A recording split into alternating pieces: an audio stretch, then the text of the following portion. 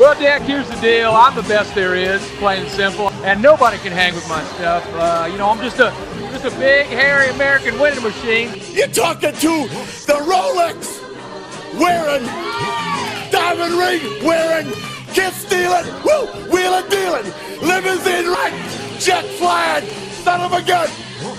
Welcome into the Victory Bells podcast. Gangsters, what's up, guys? Hey, guys. Oh, big gulps, huh? All right. On Red Raider Sports Radio. Well, see you later. And now, here's Will. Straight cash, homie.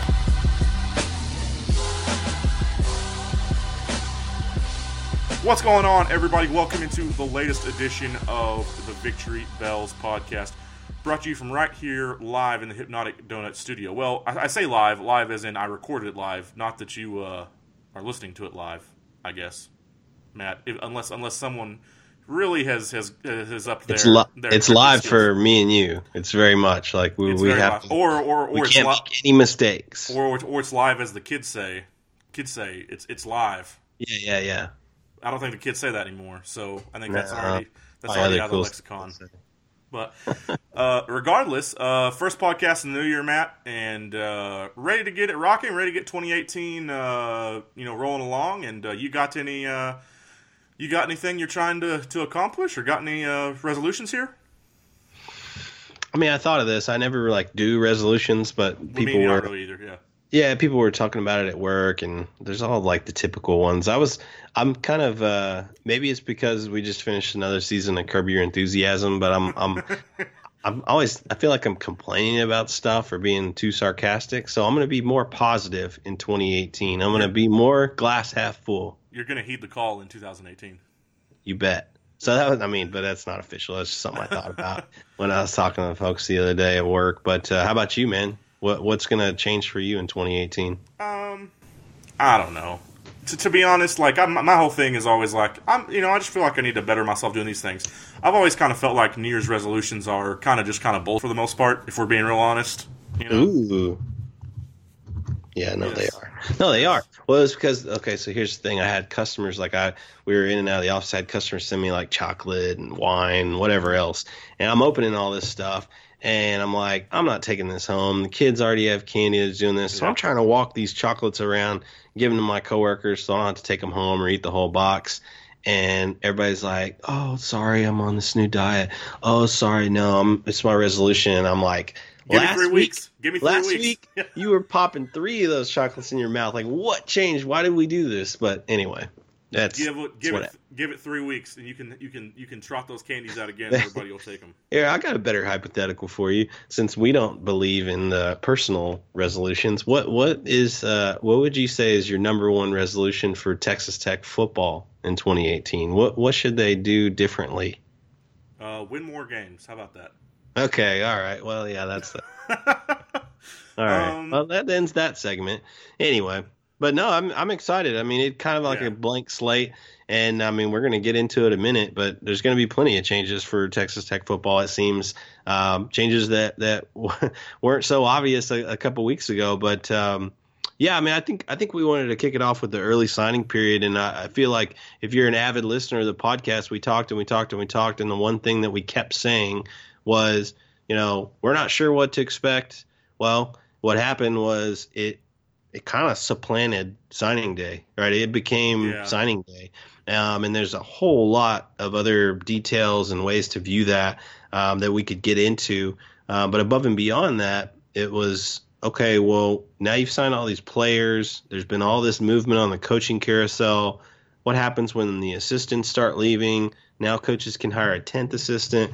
What happens when a large program comes and takes your guy for their 10th, this, that, and the other. And now it's real. I mean, literally a couple weeks later, and now here we are, and the coaches are I say the coaches, but the head coach, Cliff Kingsbury, now has a total of 5 assistants to hire. So pretty eye-opening. I know we're going to get into that in some detail, but yeah, Will, I mean, early signing day, what did you think? What were your expectations, and kind of what were your thoughts, not just with Texas Tech, but just in general? In general, I think a month out, even just that close, I kind of figured you might sign 7 or 8, and figured most schools would sign, anywhere from like 8 to 10 kids. Because it's a brand new deal, and it seemed like to me that a lot of kids just didn't really know much about it a month out.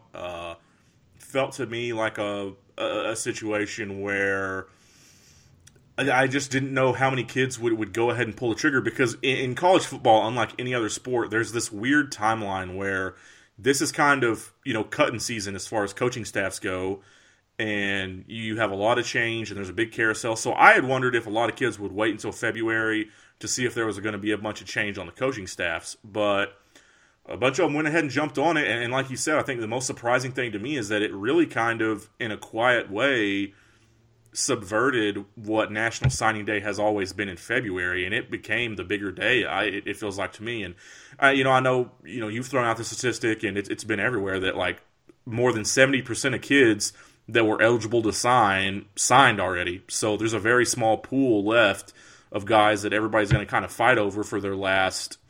I don't know. Some schools are pretty much finished and are only going to take like 1 or 2 more guys, and then there's some schools that are going to take, like Tech, that might take eight more guys. I mean total as far as what you're going to sign.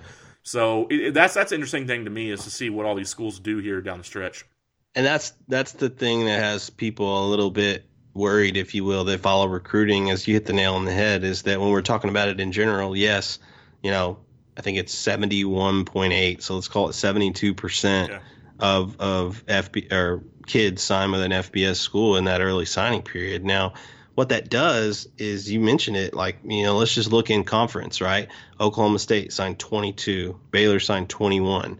I mean, facts are they may be done, or they may sign 1 or 2 other kids, right? So kind of very no pressure, they're done sort of situation. They literally only have to recruit like 3 or 4 kids, period, to finish out their cycle. Right. And then, there's advantages to that. You can move on to 2019. You can focus on other things, so on and so forth. Well, the polar opposite of that is when you sign 12 players like Tech. I mean, by no means is anything to scoff at, but what that does is you just look at the talent pool that remains, right? If there are only roughly 30% of players available over the next month compared to the past year or 2 years, well, obviously the quality of said player is going to go down as well. The best of the best, obviously Tech's not in the, if we're being realistic, right, they're not in the pool for the Rivals 100 guys, Rivals 250 guys per se. But even to me, what's more concerning, and I think I wrote about this, I wrote about this for the magazine, is you look at, like, the fascinating thing to me is, like, take Jakeem Grant, for example. Everyone listening to this podcast loves Jakeem Grant. Right. Well, if you had this early signing day back then, Jakeem Grant would not be a Red Raider. He'd be a Golden Hurricane. Right, because he would have signed in December. He didn't get his offer from Tech until January 10th, and then he committed shortly thereafter. But the fact of the matter is, a lot of these kids, Douglas Coleman wouldn't be a Red Raider, right? I mean, I could go down the list, but you are limiting yourself. And yes, it was a new year, but as a program, you're limiting yourself to the talent that's available based on what you have by only signing so many players. And I mean, I'll argue that till the sun comes down. It's so interesting because, when you say that out loud, okay, well, maybe they could eventually transfer to Tech, but that's a whole nother can of worms, right? That's this completely different subject, not even the same thing. And this staff has been very active in adding transfers, and they've had success in doing so. But a lot of the times when you're adding transfers, unless they're a marquee guy, a quarterback, a former, highly ranked prospect that's a bounce back or something like that, or a grad transfer, most often they fall on the radar and they become depth guys. You can't rely on that to supplement your roster or be like a plan A, right? Because Justice Parker and Eli Howard are the exception to the rule and not the rule. Exactly. So anyway, I don't know. For me, it's one of those things where we have to point it out, right? We report, you guys kind of decide. But the fact of the matter is there's a limited supply of players available. And the major takeaway was, as somebody that covers recruiting and has done so for years, and you even longer, neither of us really thought until early December that this was going to kind of move this way. And even then, to a man, we all said, well, no, I mean, a lot of these kids are just going to wait till February because of the unknowns. Well, we were all wrong. Not just us, but like some of the top recruiting analysts, full-time guys in the business did not expect what happened. And so to me, it's going to be very interesting. I mean, there's going to be some good stories of kids that maybe wouldn't have had these offers before that do get them. Right. And that'll be the good thing, is they're going to be kids get chances that wouldn't have gotten chances before. Right. But if we're just talking, top down from a talent perspective, then no. I mean, we do have to, we do have to look at that a little bit more harshly. We do have to see, what's available. And I guess before we go off into too many other tangents, let's focus on what Tech did sign, what's in the door. And I think the theme of the class is offense, right, on the early signing period. Easily. You can, if we want to just address defense, the one guy he signed is Jalen Hutchings, who is a defensive tackle out of Forney. He's going to graduate early and be here this month. So, so he's recovering from a knee, but from all reports, a 6'1", 280, just very athletic kid. Even played running back last year for Forney. So get him in the weight program, get him in the system, and he could be another twitchy guy. Similar. I think could play the 3 or 5, the tackle or end, just like Howard and these other guys. Well, yeah, and even I was going to say real twitchy for his size, like a Wallace as well. Yeah, fair enough. But then that's defense, right? That's your one guy that you got during the early signing period. He's been a no doubter, right? No, hey, is he talking to other schools or anything like that? I mean, he's been Tech all the way. So good thing. But outside of that, you got your quarterback, you got 5 receivers, and you got 5 offensive linemen. So for me, no offense to Mr. Bowman, you're always going to get a quarterback, so I'm not going to spend a lot of time on that. But I think the biggest takeaway from the first ever early signing period is that you got 5 offensive linemen and 5 wide receivers. And just looking at the team as a whole, those are positions and areas of the team that you had to replenish. Offensive line is a no-brainer. You got to take 4 to 5 guys every single year. I think you and I even harped on this time last year, and it's a beautiful thing to see just how many high school linemen of good size and good quality that they were able to land. Yeah, I really like even for the guys that are under the radar. I really like that group they took. Yeah, but let's talk about a whole nother subject, right? Yeah. Clayton Franks is like an all-area, all-state guy, and we have him as a 5.32 star. But that's something for me and you to take up with the powers that be. But yeah, I don't see. I've even met Troy Bradshaw before and watched him play. I don't see 2-star out of him either. But that's neither here nor there. But you get a bunch of quality guys that can join the room and can get involved immediately. You and I have both watched DeMarcus Marshall, and we're big fans of his. And it just really matches what they're trying to do in the run game and up the middle with their guard positions. But I thought the other takeaway was 5 wide receivers, because especially even after the early signing period, I mean, some of us expected it. Nobody was certain. But now Kiki Kuti is going to go to the NFL. And that leaves your wide receiver core. I mean, you wrote about it, so I'll let you kind of talk through it. But it leaves your wide receiver core in a position where, you've got Vasher who flashed, but then beyond that, you're going to have a lot of new faces. It's all new. Yeah, it's all new faces, because you graduate your other 3 starters, technically your other 3 starters, from the beginning of the year anyway. Derek Willis you just didn't get anything out of him, and that is what it is. Cam Batson, and that's the thing too. He's a 3-year starter and a 4-year starter at punt returner, so that is a lot of production to replace, and a big role on your team, regardless of the stats he put up this year. That's a big role to replace. Dylan Cantrell was a great possession receiver for you. That's a really reliable target to replace. So yeah, I mean, you got T.J. Vasher, but then you've got a bunch of other guys in the mix that just haven't played a lot of football. That doesn't mean they aren't good receivers, because I always think that traditionally you do well with that. So. We'll kind of see here, but yeah, I just feel like you signed a big class and you absolutely had to. Well, from a numbers standpoint, just doing some quick math and even preparing for the show, I was saying we need to say this slow and concise so that we don't lose folks. But let's look at it just from a numbers standpoint. Your total commitments currently is 17. You signed 12 during the early signing period. So they're signed. They've signed a letter of intent. They are Red Raiders. Out of those 12, You have Sterling Galbon, who's a wide receiver. You have Myler Royals, who's a wide receiver. You have Troy Bradshaw, who is an offensive lineman. And you have Jalen Hutchings, who's a defensive tackle, and Alan Bowman, who's your quarterback. So 5 guys all enrolling early this month. So the reason I say that is so 5 out of the 12 kids are coming early. Now, what I say next is going to be confusing, no matter who's listening. But what happens with the early signees is oftentimes, you're held to a number of 85 scholarships. That's your limit, so to say. So what can happen is coaches can take maybe not all 5, but 2 to 3 of those scholarships, and they can count them back to 2017. Right. And what I mean by that is that, okay, we've got 12. All right, well, 2 or 3 of them are going to count back to 2017, so that gives us another 2 to 3 spots to use in the 2018 class.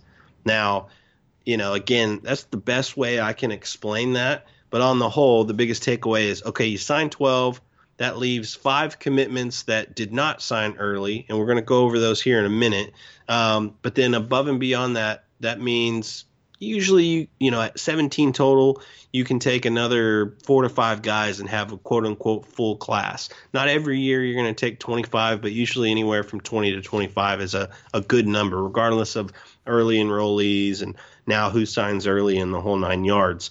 And depends on the rest of your roster size, too. And I think that's based off what I know. You're taking a smaller than 25 group because you've got a pretty bloated, I think, junior and sophomore classes. Well, and you took a couple late JUCOs last year, and you also put Justice Parker on scholarship, Eli and there Howard, may be more. Eli Howard you put on scholarship. So again, they may not be able to count back any of those, but at the end of the day, right, when we look at the remaining guys that are committed but not yet signed, you still have room to add another 3 to 5 players, so to say. And so I think the goal all along was for them to take 20 to 22 guys in the 2018 class. So, what we touched on earlier is going to become important because as we talk about these remaining commitments, that's all fine and well. But then when we talk about remaining needs, just remember that the majority of the talent is already signed. So guys that you go after now could be verbal commitments to other programs. They could be guys that are just simply flying under the radar, but it's going to be quick. I mean, I mentioned Douglas Coleman earlier. There's going to be guys that you identify quickly and guys that you say, I'm going to offer you, but I need you to say, yes, I'm in, I'm committed, and I'm going to send you the paperwork because it's going to happen that quick.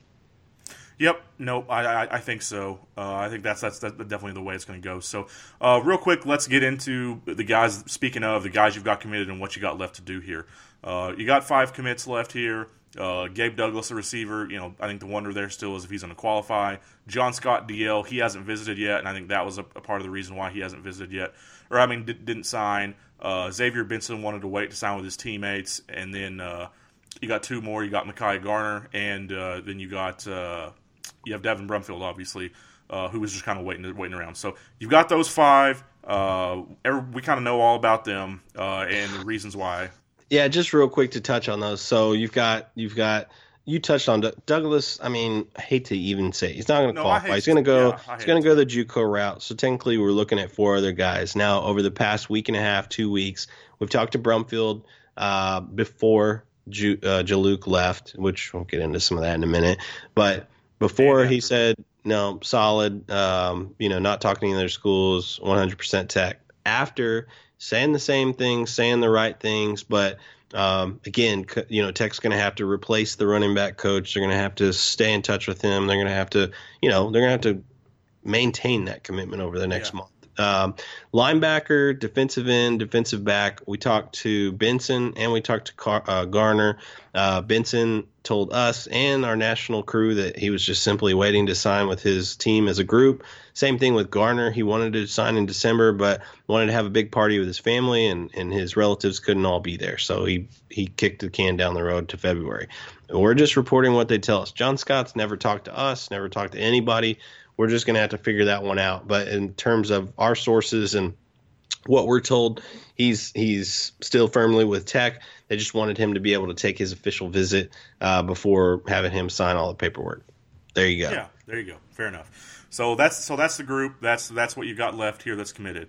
So let's say you take, for example, if that gets you to 17, let's say you take 4 more to get to 21.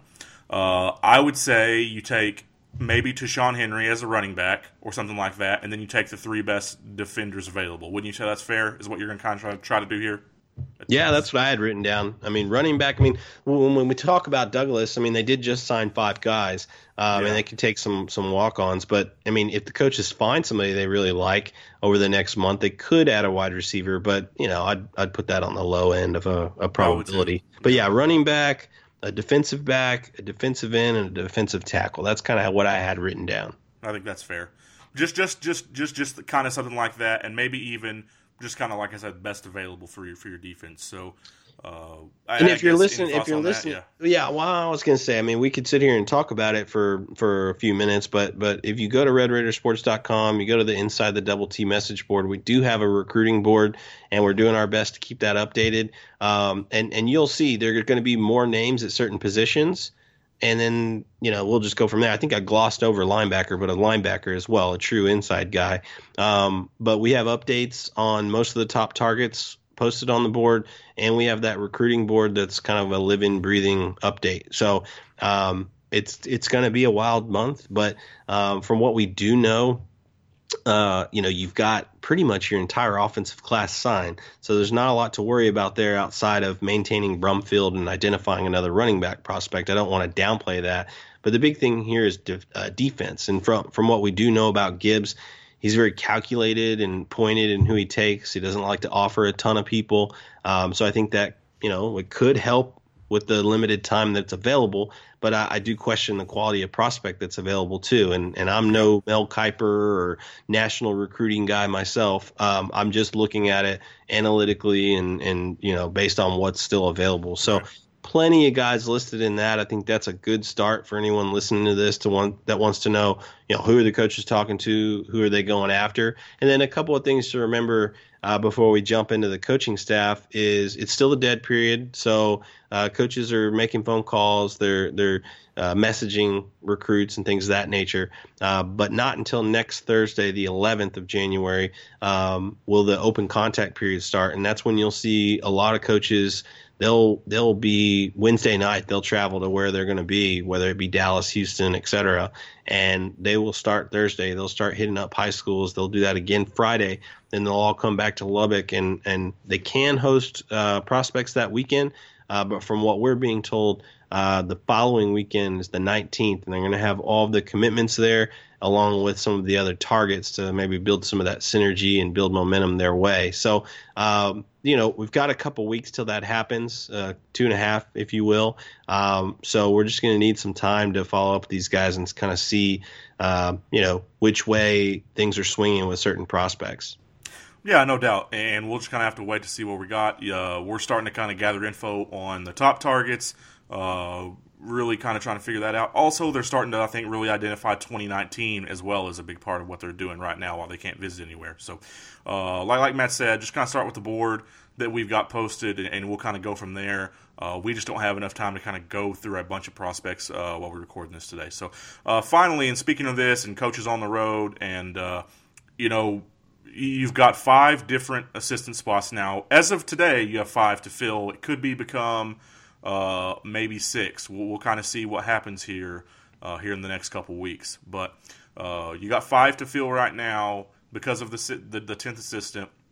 So you've got your defensive backs coach, Carl Stott. He goes off to be the defensive coordinator at Louisiana Lafayette. Totally get that. He took technically a promotion, step up for him as a coach. Good for Carl Scott. I think he's a really smart guy. Good for him. Excited for him for the future.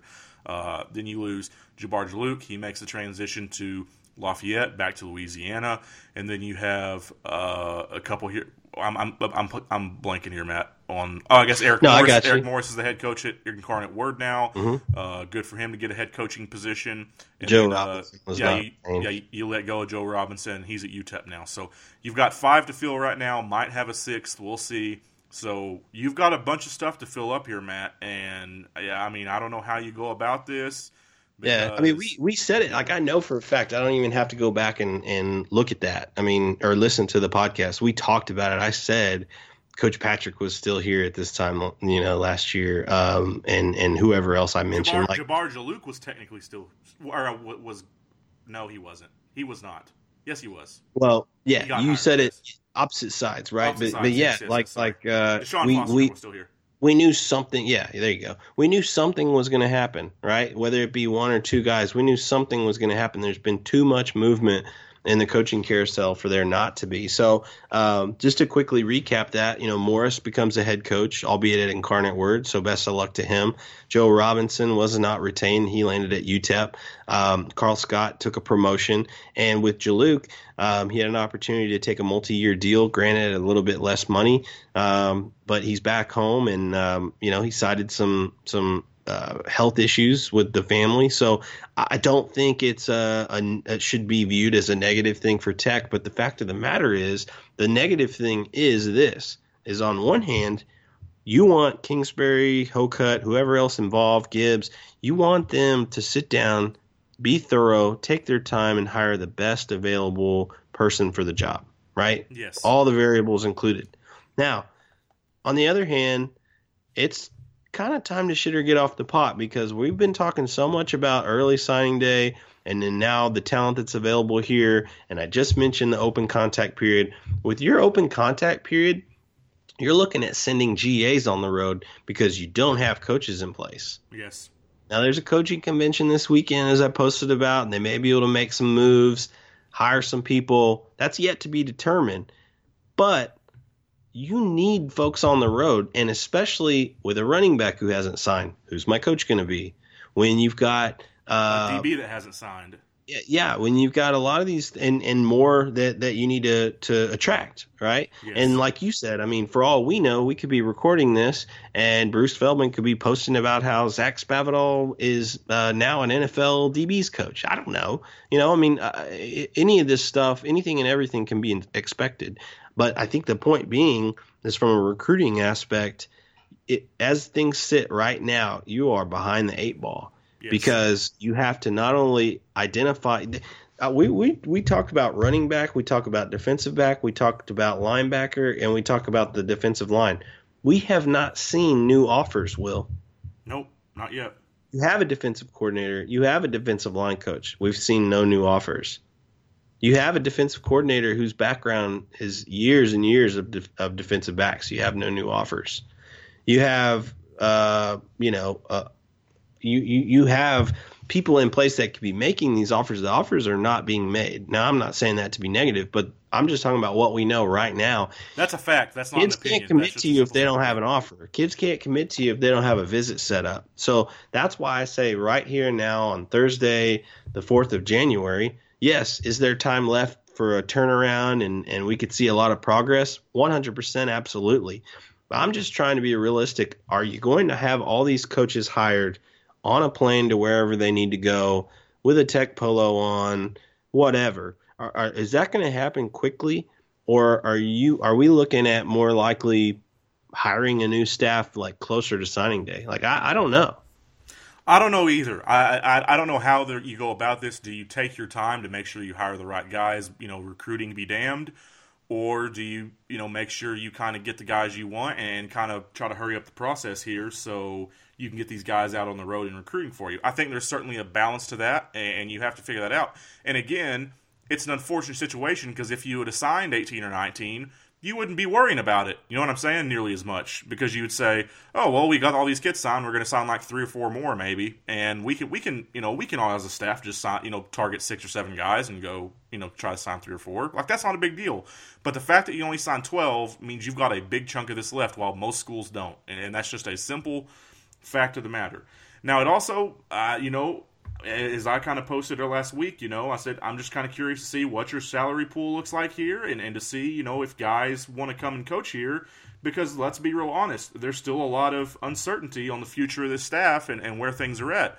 I think it's kind of a year-to-year deal here. Unless you have a big year this next year and you feel like things are really just steady for the next 3 or 4 years, That's just just kind of the facts of the matter is how many guys are you going to get to come coach here whenever they don't know if this time next year if they're going to be here. And on top of that, what does your salary pool actually look like? Because in the past, including this last year, you had one of the lowest salary pools in the conference and in all of Power 5. If they've saved up a bunch of money and they're going to hire a bunch of guys that trophy fish as far as assistants go, awesome, great, go show me and go do it. That's awesome. But until they do it, I just don't know if you can do it. So that's just a simple fact. That's because you said a lot right there. Because I did, yeah. It's hard because do you want to go and hire the assistant that's worth his salt? Do you want to hire the guy that can really impact your recruiting? Absolutely, yes. But what if that guy has a competing offer and he's looking at the situation at Tech and, look, Kingsbury won at Texas, but if he would have lost, everyone would have been clamoring for him to be fired. So the reality is, hey, let's look at this situation holistically and let's see what can you get. But traditionally, to me, I just keep saying I'm analytical. I'll go back to the facts. The facts are when you've needed coaches, you've hired them from La Tech, North Texas, or guys that simply FAU, or guys that simply weren't retained by a new coach or their coaching staff got fired. You can't always pin that on an assistant, but they're not coming from you haven't hired guys from a huge program or anything like that. So I guess I'm just saying, and it's not just last year. You go back years before that, it's a trend. When OU needs a DB's coach, they call Kerry Cooks from Notre Dame. You saw with A&M, when they're hiring guys, they get them from Florida State. Now they've hired the defensive coordinator from Notre Dame. Nobody sitting here, you or me, is not dumb enough to think that Tech's just going to write a blank check and just bring someone in. But you do have to compete. You got to shoot your shot. You got to and it's not when I say you, I'm talking Cliff Kingsbury has to make the phone call, has to sit down with these guys and hop on a plane and go meet with them if he has to. And Hoka, just to say, if the fact of the matter is that Kingsbury has the support of the entire athletic department, those guys need to hear that. If the fact is that he's signed through 2020 and that's how they want it to be, then they need to hear that. It has to be a collective effort. This is all sales. This is all recruitment of the highest order. And I think that if I go back to the very beginning and we're talking about our resolutions, let me be glass half full. Let me try to be a little bit positive here. Let's look at some silver linings, okay? Yes, you've had guys that have worked for you for multiple years and that have gone on to bigger opportunities. That's a selling point for any potential new hire. But you also have an opportunity to refresh both the offensive and defensive staffs. Jameson's been here a year. We both like what we've seen from him. Yes. Spavital and Gibbs. Same with Brandon Jones. Brandon Jones has been here a year, like what I've seen. Exactly. Spavital and Gibbs, they came as a package. They're staying as a package, but they have an opportunity to hire 2 new assistants on that side of the ball. You have an opportunity to hire 3 new assistants on the offensive side of the ball. Okay? You have an opportunity to really reshape what you have from a recruiting standpoint. Let's take, for example, a guy that I had posted about, Clarence McKinney, right? Bar none, he is known as a recruiter. I can't tell you much about his abilities as a running backs coach. I'm sure he's very good at that. But what I do know about Clarence McKinney is that just like you heard Kevin Curtis's name all the time when he worked here, that's what it's like when I cover A&M and I talk about Clarence McKinney throughout the entire state of Texas. So you need guys like that. I'm not saying every guy they hired has to be like that. Heck, some people have even posted on the board that they'd like a couple of graybeards to be hired. Somebody that could help, be a shoulder to lean on for Cliff, or somebody that can, consult with him or give him advice, right? So I just think they have a good opportunity to really kind of reshape what this staff looks like. And if you think of it, Cliff is the only person left over. Everything else about your staff is brand new. And most people listening to this will agree that, okay, the big positive as well is that you re-signed David Gibbs. He got a raise, which means you're going to hold on to your defensive coordinator, and you're going to have more continuity that you hadn't had in so many years past. It's crazy to think he's going to come back for a 4th season. He's going to have He's going to have 7 to 8 deep on the defensive line. He's going to have the best linebacking core in the Big 12, bar none. And he's going to have a ton of depth that they added in the secondary. So, I mean, all positive on the defensive side of the ball. Let's just go get some recruiters. Let's get some guys that bring a little excitement there. But, Coach Gibbs is the same guy that hired Carl Scott, and if we're all being honest, we didn't know who Carl Scott was. Nope. And same thing goes for some of these other guys that have been hired and that have done good things. I think when we talk about, where the salary compensation and the numbers come into play is when you find some of these guys. If you are going to lower levels and you're going to hire somebody, hire somebody that can be retained. How do you retain them? If you bring them in at a lower salary and they do a really good job, or you set some parameters to judge them by, then how about we rip up the contract and pay them a little bit more in year two, or whatever the case may be. You back up the cheddar truck. That's what you got to do. And I don't know. I just think that is, I don't know if we go back and we listen to this and that's clear as mud, but that's really the only time where the assistant pay comes into play here is why are you constantly having to redo the staff? Is it all because of guys getting promotions, or is it because guys are leaving because they're getting another $50K thrown their way? I mean, you've got a little bit of both of that. And so, my post that I'll stick behind is that, okay, let's just wait and see what happens. Let's let them prove it that they're willing to go out and spend and get some of these guys. But then on top of that, let's just see what shakes out. It's way too early to kind of judge some of this stuff. And to me, all due respect to the Jalukes and any of these other guys, but I mean, I feel like you can find a running backs coach. I feel like you can find a defensive backs coach. Now, I'm not saying they're all created equal, but what you cannot find is somebody that can be a tireless recruiter, because it's a thankless job. No, you don't get a lot of credit for it, only once a year. And then even then, I mean, it kind of comes and goes. So I don't know. All in all, I think that with all the changes that have happened in college football from a coaching perspective around the nation, there should be some very good assistants waiting around. It's just going to take some money to attract their attention. I agree. No, there's assistance to be had. And let's just be honest. Moving forward, if you want to win more football games, you have got to pay more money. And whether that's to retain the guys that you hire that you found, or that's to hire better assistants. And you've got to do both of those things moving forward. It's not a negotiable thing. It's a simple fact that if you want to win more games and you want to recruit better, you've got to keep improving your staff. Whether like I said, retaining the guys that you find, or that's by finding new guys. So I think we've riffed on plenty here, Matt. Anything you want to say before I close this out here?